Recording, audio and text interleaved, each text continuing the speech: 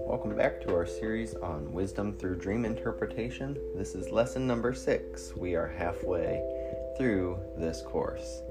Today's lesson we're going to be talking about alignment, getting ourselves in line with what a heavenly perspective looks like, how we should fix our eyes, when we should fix our eyes, and why we should fix our eyes on Jesus if we want to get the fullness out of our dreams and be able to interpret them biblically and in a godly manner.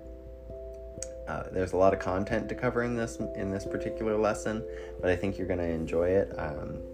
Kind of bring a few things to light and kind of get into some deeper meanings, maybe expose a little bit of new information to you. So let's open up with a word of prayer before we get started. Heavenly Father, right now in the name of Jesus, I thank you for this time, Father, that we've set aside to just come into your presence and to understand what it is that you want to say to us in our dreams. Father, I thank you for each person that's taking this course with me right now. I thank you, Father, that they would take their walk with you seriously enough to take this step and to say, I want to know what the Lord is saying while I sleep. And Father, I pray that as they progress through this course, that they would continue to seek you, asking you to speak with them in their dreams, Father, that you would show them dreams and even visions while they're awake, Father, that they would begin to see the things which you want to say to them. So, Father, again, thank you for this time. I ask your anointing upon my lips and upon the ears of those hearing. In the mighty name of Jesus, and all God's children said, Amen. So, if you remember lesson 5, we set some ground rules for dream interpretation, and in part of those ground rules was, of course, go to God first, but do not claim expertise. I'm kind of going to stress that one because it's really easy for us when we learn about something to sort of want to stake claim to it. Oh yeah, I learned about that. And so do that. Share the information, but present it as you're always a student of the Word of God. You're always a student of what God is teaching. And so if you do want to share it, that's great, but present it in such a way that you don't claim expertise. We also talked about the dreams that we have that are about other people. And remember this, most dreams are about the dreamer. So if you are just an observer in the dream, then that's your key. Might be about the person you're observing. But if you're an active participant, which most of the time you'll find you probably are, then it's likely about yourself. So dreams are truly a gift of God. Dreams are from God, and it's one of the modes that God speaks to us. Why? Well, because when we're awake, we tend to let our minds wander, and we're not always tuned to the Spirit the way that we need to be, if we're being honest. And so as we sleep, we enter into a whole different brainwave that functions a little bit slower, and it's more susceptible to things of the Spirit. And so God uses that time to give us dreams, and in those dreams, He's coding a message, and that whole purpose is just to give you a taste of what He has for you. Okay? Now, sometimes when you wake up from a dream, you kind of scratch your head and you're like, wow, I don't feel good about the dream that I just had. Like, say for instance, you had a dream that you went to hell. You're probably going to wake up and be like, whoa, was that a dream from the Lord? Certainly not. I've been walking with God for so many years, and I don't think there's sin in my life. But I want you to know this, that dreams are like the guidance of the Holy Ghost. In this, they reveal things to us, but they don't condemn us. So when the Holy Spirit exposes something to us, He does it in a revealing manner. But the Holy Spirit does not condemn. And so there's a difference between condemnation and conviction. And so it's important for us to get a grasp on that. Condemnation is of the devil. Condemnation, we talked about this in one of our previous courses. I believe it was in Counseled by God. Condemnation is of the devil, and it puts you down. It does not produce any fruit. If it produces any fruit at all, it is negative and sinful fruit that you do not want to partake of.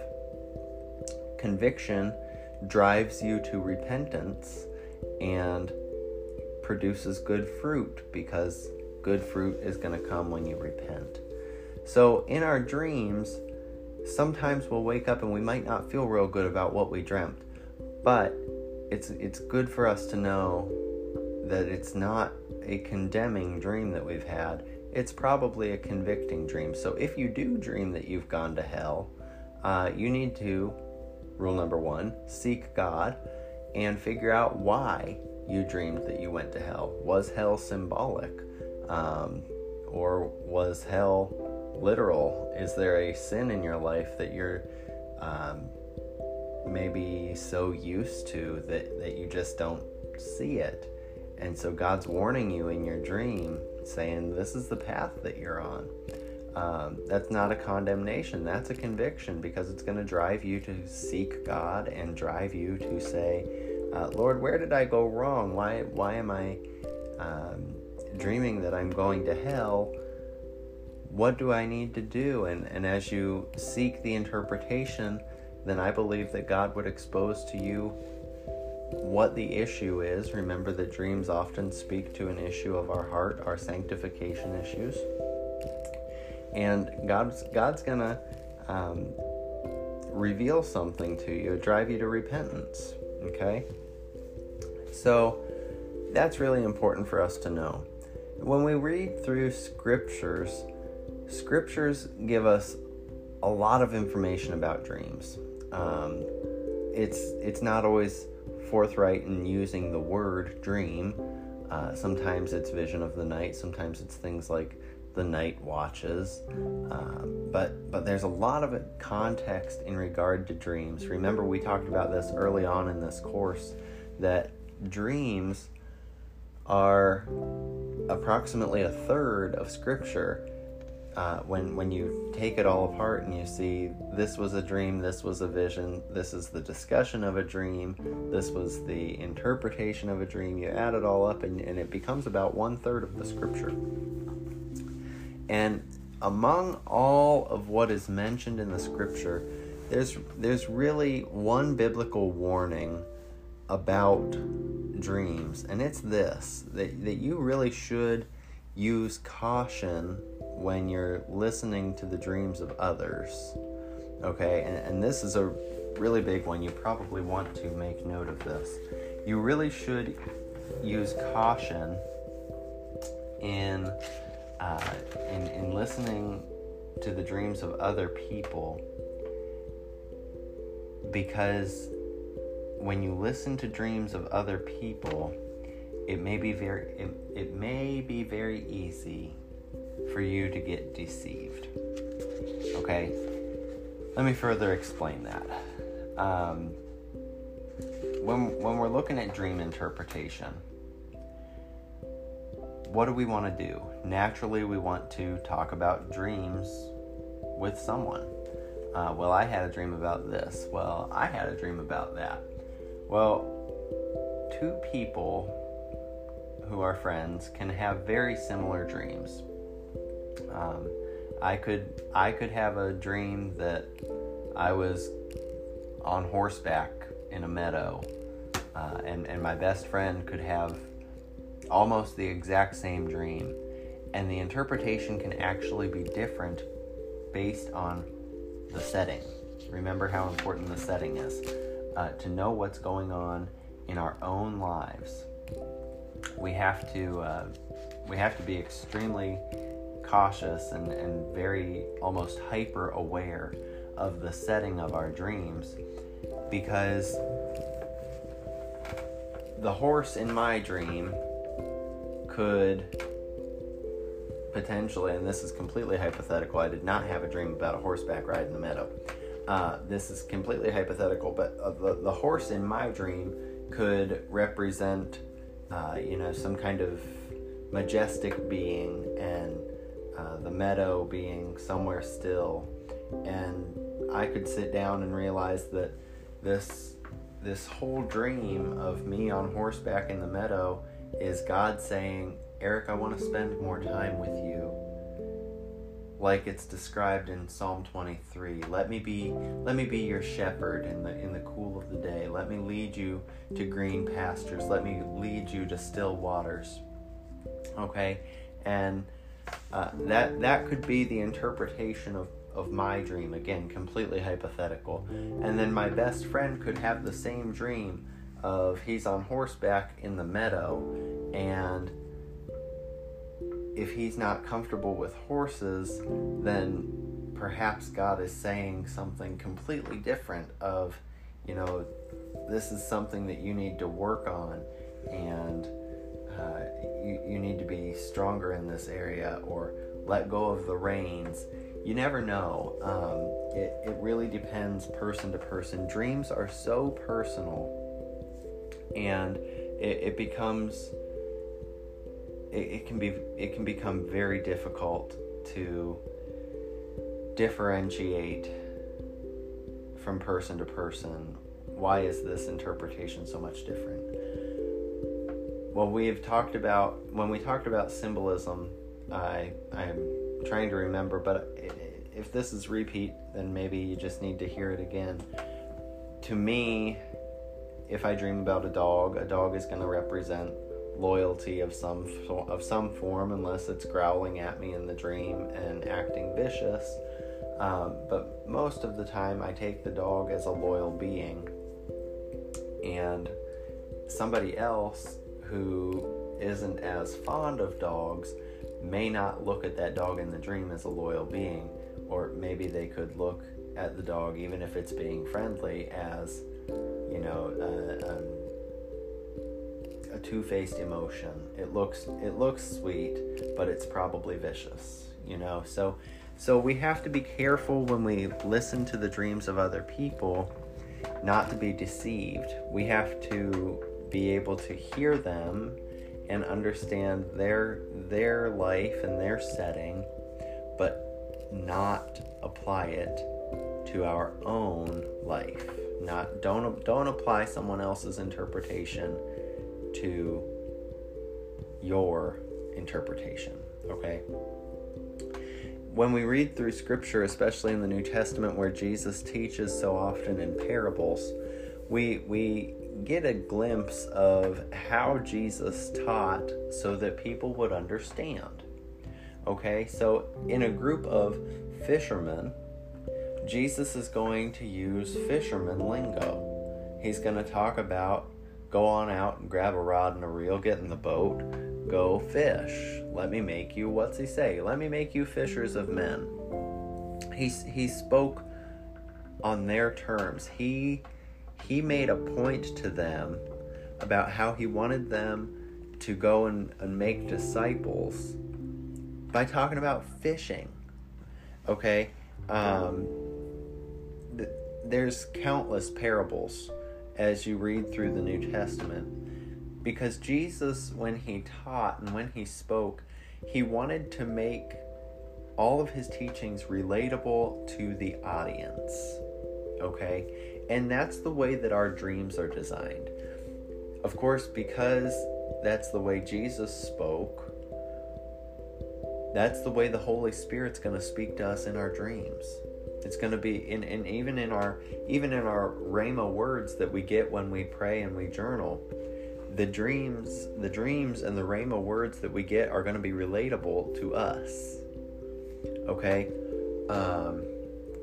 If you're a fisherman, then maybe God's going to speak fishing to you. If you're a musician, maybe God's going to speak music to you. If you're, a pharmacy technician, maybe God's going to say something pharmaceutical, but it wouldn't make sense to me because I'm not a pharmacy technician, but it makes perfect sense to you, and you can even find the symbolism in it. Dreams are like parables, okay? They relate to us because we are the one being taught. So write them out. Because dreams are symbolic, because parables are symbolic, they require a little bit of interpretation. All right? Just like with, let me put it this way. I'm gonna give you kind of a parable of what dreams are. We say that dreams are a type of contingency plan used by God. All right? And when we consider any kind of contingency plan, that has a certain meaning to different people at different phases of life. But basically what we want to say is dreams are so relatable to us because God wants to use our lingo, our language, to get into our spirits and get close to us, to give us something that we can understand. Okay? So remember this. In Genesis, we had the perfect setting. All right? There was the garden. God had all of his creation. It was great. If God himself said it was good, then me as a man, I can say it must have been great. But sin happened. Okay, and so now we live in a fallen world because sin happened. So what is the result of the fallen world? Well, the result of this fallen world is a contingency plan. And so God says, you know what? If I can't be with my creation walking in the garden anymore, then when I put them to sleep night after night, I can come into their hearts. I can speak into their hearts and make an impact. Okay, so in a fallen world, which we live in, God uses dreams to bring us into the spiritual realm to experience Him. So dreams are not so much about, this is not the kind of class that you should take if you want to have a physical, man-made knowledge of God. Because this class, when you listen back to the life application and you're keeping a dream journal and you're interpreting as many dreams as you can, and you're actually seeking God day after day when you wake up from a dream, because you want to know what the hidden message is. It's not about the man-made brain power. It's about the spiritual knowledge. It's about the knowledge that you find in your heart that comes from being with God. Okay? It's not about learning who God was. It's about experiencing who God is. That's why we dream, to experience who God is. And yeah, I know that sometimes our dreams aren't very peaceful, but we're going to cover that down the road. But know this, sometimes even the nightmares are a message from God. And that's a fun lesson to teach. It was really a very fun lesson to go through. It's lesson number 10, so we got about just a couple weeks here before we get to that one. But nightmares themselves, you can wake up in a cold sweat, your heart pounding, you're short of breath, and the moment that you say that couldn't have been from God, don't be so fast to say that, because God wants you to experience him in your dreams. And sometimes what he's saying is so serious that you will wake up in a cold sweat, heart pounding, short of breath, and go, oh, I missed it. Okay? So in a fallen world, God gave us this contingency plan. He said, if I can't walk with them in the garden anymore, I will come to them in their sleep to be with them, so that he can experience us, so that we can experience him. All right? We've talked throughout the past several courses about pictures being the language of the heart, and why these are so expressive. When you look at a picture, something happens in your mind. Something happens in your being is probably a better way to put it. When you look at a picture, something happens. So for instance, if I look at a picture of a waterfall, I'm instantly in that picture. I feel the air in that picture. I can hear the sound of that picture. I know what I feel like when I stand and I look at that waterfall, and it just does something to you. When you look at a picture of a baby smiling, it does something to you, and you're like, oh, look at that, it's so cute. It triggers a response. And so if we're willing to say that the language of the heart is pictures, it's because the picture triggers an emotion. And the emotion is what is ultimately going to drive us towards God. So you dream. I'm going to use the example of the stars dream that I had shared with you a few weeks back. When I dreamed about the stars and how they were so close to my face, I like to look at the stars. And I find it, I guess, I for lack of a better term, I find it entertaining just to look and see what it is in the sky. It just intrigues me. Okay? And so I look and I see these stars, and they're so bright. And what does it trigger? It triggers an emotion. Because when I look out a window from my home and I look in the stars, I stop. It takes me a moment, because I have to stop and I have to look. And I do praise God when I see the stars. When I look at the moon and how craftily it was made, I stop and I just take a moment and say, thank you, God. Because what care it must have taken for him to create such a thing. And then he would create me.